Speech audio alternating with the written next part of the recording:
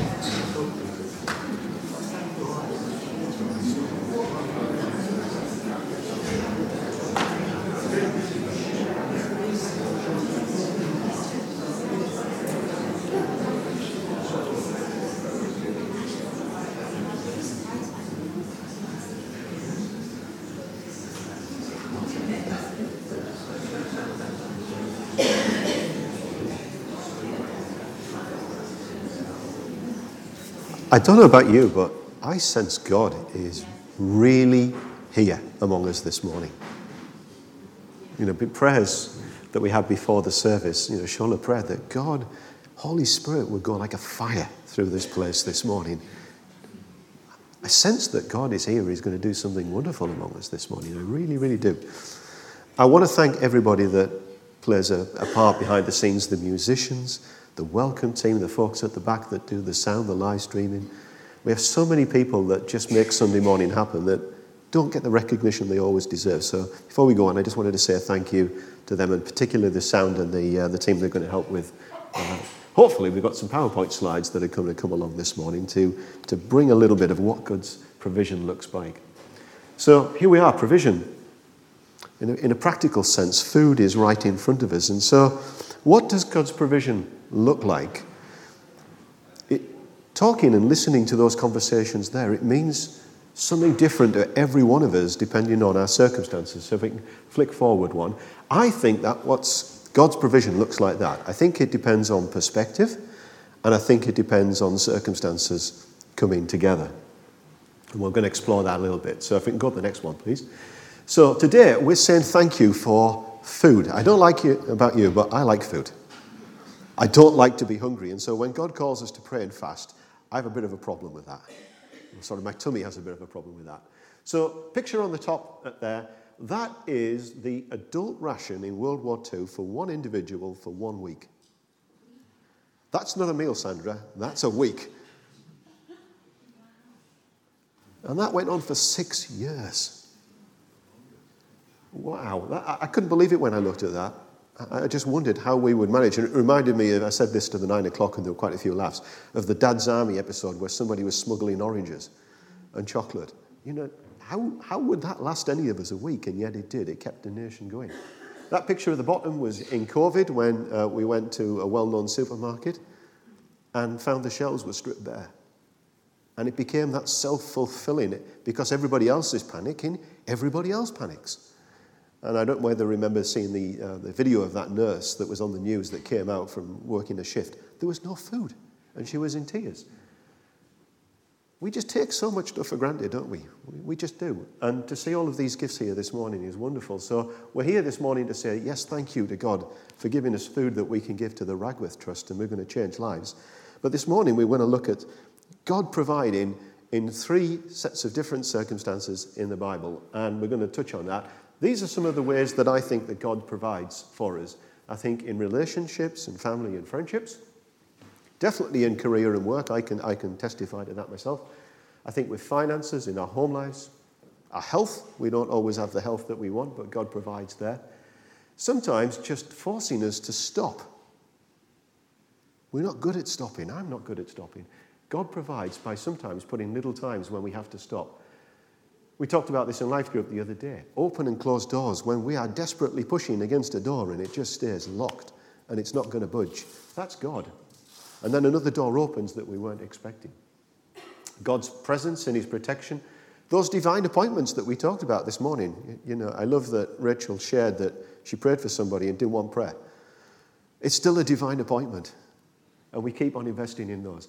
And the person in it with you, in other words, the person that you trust the most that gets alongside you, that can be your prayer mentor, it can be in a life group, just the person that knows you and is going through life with you in particular circumstances. And yet sometimes, if you go to the next slide, feels like that being a Christian. It makes no sense. There have been points in my life when I've prayed for guidance and provision, and that's what it's felt like to me. I don't know which way to go. Am I the only person that ever felt a bit it's confusing sometimes. It's not as clear as we would like it, certainly to be.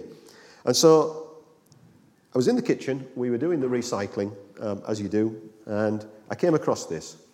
It's a yogurt pot lid. Now, other brands are available. I just want to make that very, very clear. And I looked at it, I was about to chuck it in the bin, and then I thought, oh, hang on a minute, there's something in that. Now, I'm sure I don't know whether you can see on the front row, that is curved. Yeah, those of you who agree it's curved.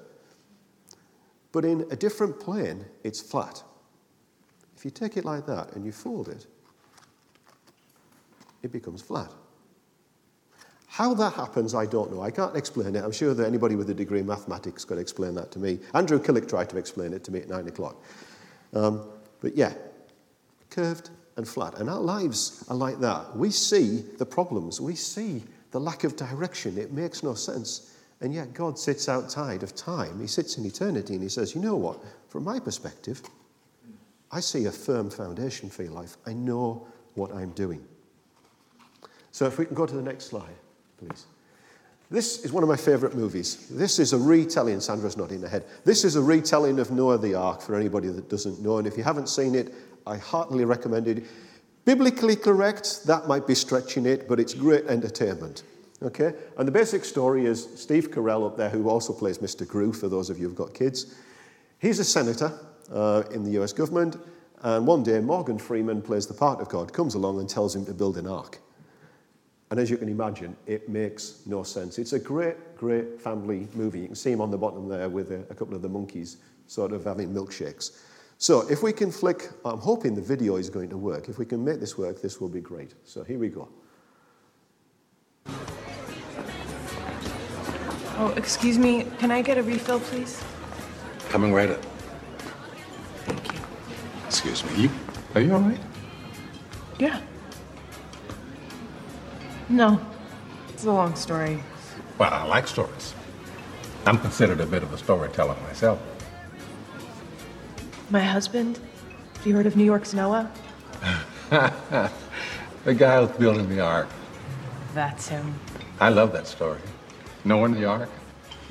You know, a lot of people miss the point of that story. They think it's about God's wrath and anger. They love it when God gets angry. What is the story about, then, the ark? Well, I think it's a love story about believing in each other. You know, the animals showed up in pairs. You know, they stood by each other, side by side, just like Noah and his family. Everybody entered the ark side by side. But my husband says God told him to do it. What do you do with that? Sounds like an opportunity. Let me ask you something. If someone prays for patience, you think God gives them patience? Or does he give them the opportunity to be patient? If they prayed for courage, does God give them courage, or does he give them opportunities to be courageous? If someone prayed for the family to be closer, do you think God zaps them with warm, fuzzy feelings? Or does he give them opportunities to love each other? Well, I gotta run. A lot of people to serve. Enjoy.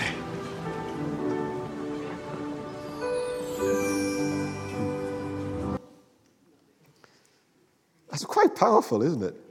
Hollywood, okay, not biblically correct in every sense, but there was something about that passage that connected with me in terms of God providing.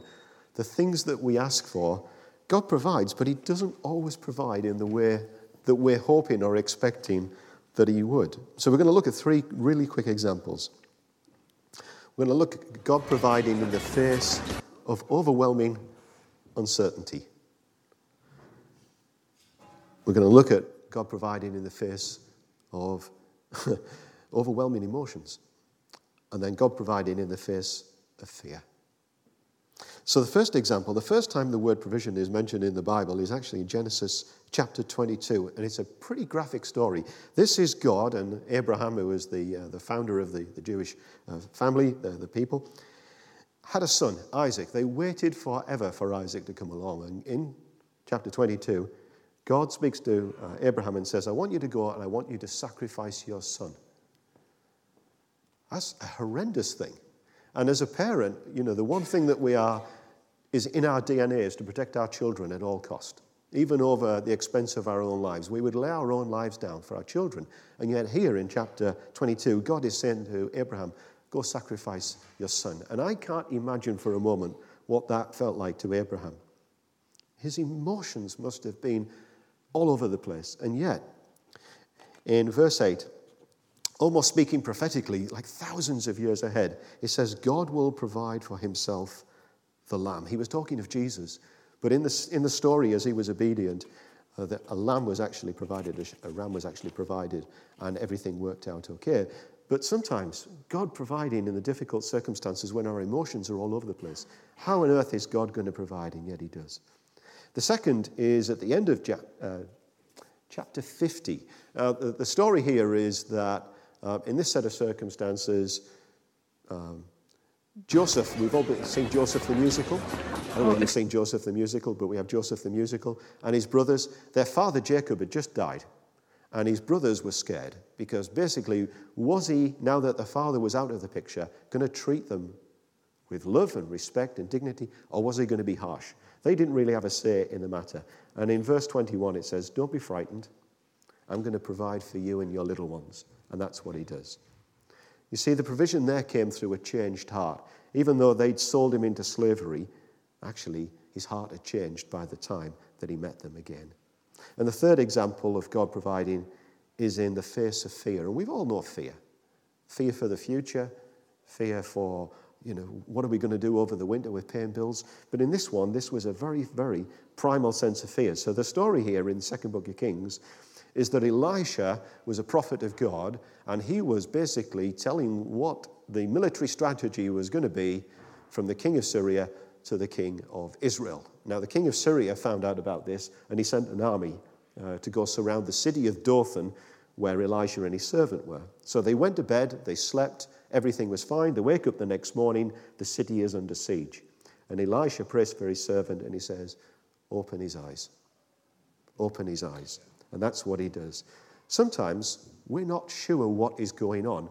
It's that yogurt pot lid, isn't it? What we see is round. It makes no sense to us. We see our lives are surrounded by problems. We see no way through. And God says, you know what? I've already got this.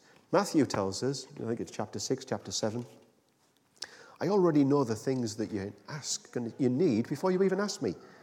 And so that takes us back into the last couple of weeks where we've been talking about the dry bones that Ezekiel talked about. Our life group is very practical.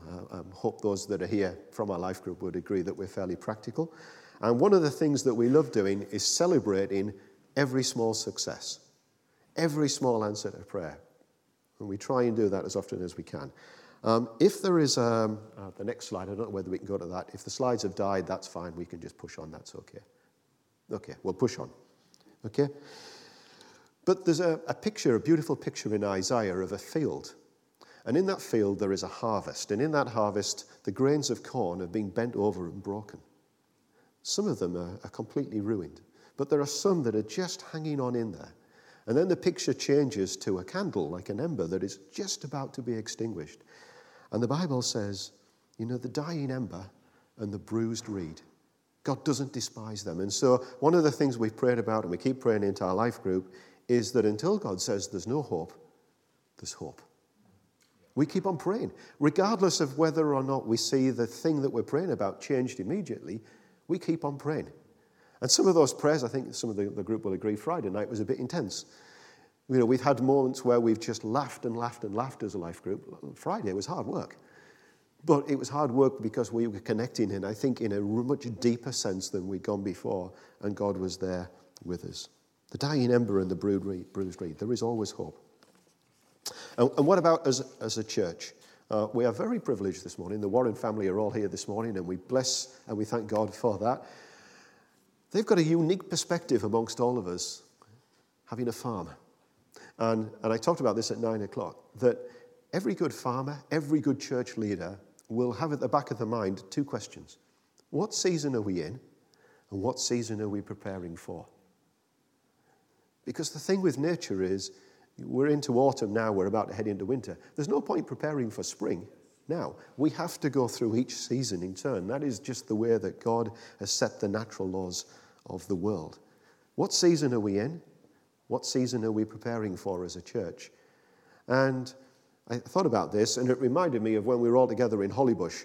There were some small tents. I think Ruby's not here, but that Ruby had probably the smallest tent I've ever seen. It was tiny. And when I spoke to Ruby the next morning, I said, "Did you sleep?" And the look on her face just told everything. She didn't sleep. She was cold. She had hot water bottles that people gave her. She was still cold. Then there were some slightly larger tents. There were those, let's face it, who'd been camping before, and they had a slightly bigger tent. Theirs was quite posh, and they had the awnings and the little stoves, okay? But then, none of us had one of those big marquees, did we? I mean, I would love to have met in the marquee. But Isaiah says this, and I think for us as a church, I'd like us to pray into this, but this is where I think we are in terms of what season are we in, what season are we heading to. It says this in Isaiah. Enlarge the place of your tent. Stretch out, lengthen your cords, strengthen your stakes. You are going to expand to the right and to the left. We're facing times that we've never seen before. I looked at some statistics before I came in. Last winter, not this winter, last winter, 600,000 people were using food banks every week in the Trussell Trust. I'm guessing now that figure is probably closer to 1 million. It must be, with the hardship that we're seeing at the moment.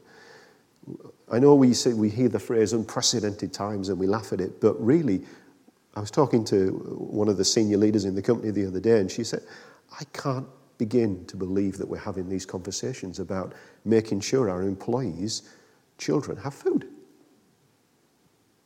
We just would not expect in one of the 7 richest countries in the world to be having those conversations. And so I think the opportunity there for us as a church is we are going to grow.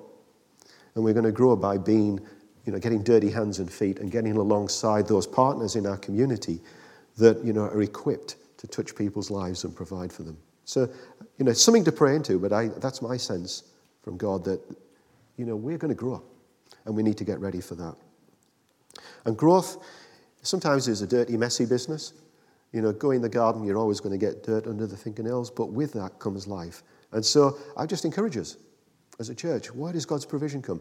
Whether we're meeting in prayer triplets or with our mentors in life groups or we're like this, begin to pray into growth and what can we do to take those little risks. Don't do it for the chocolate, although the chocolate is always nice.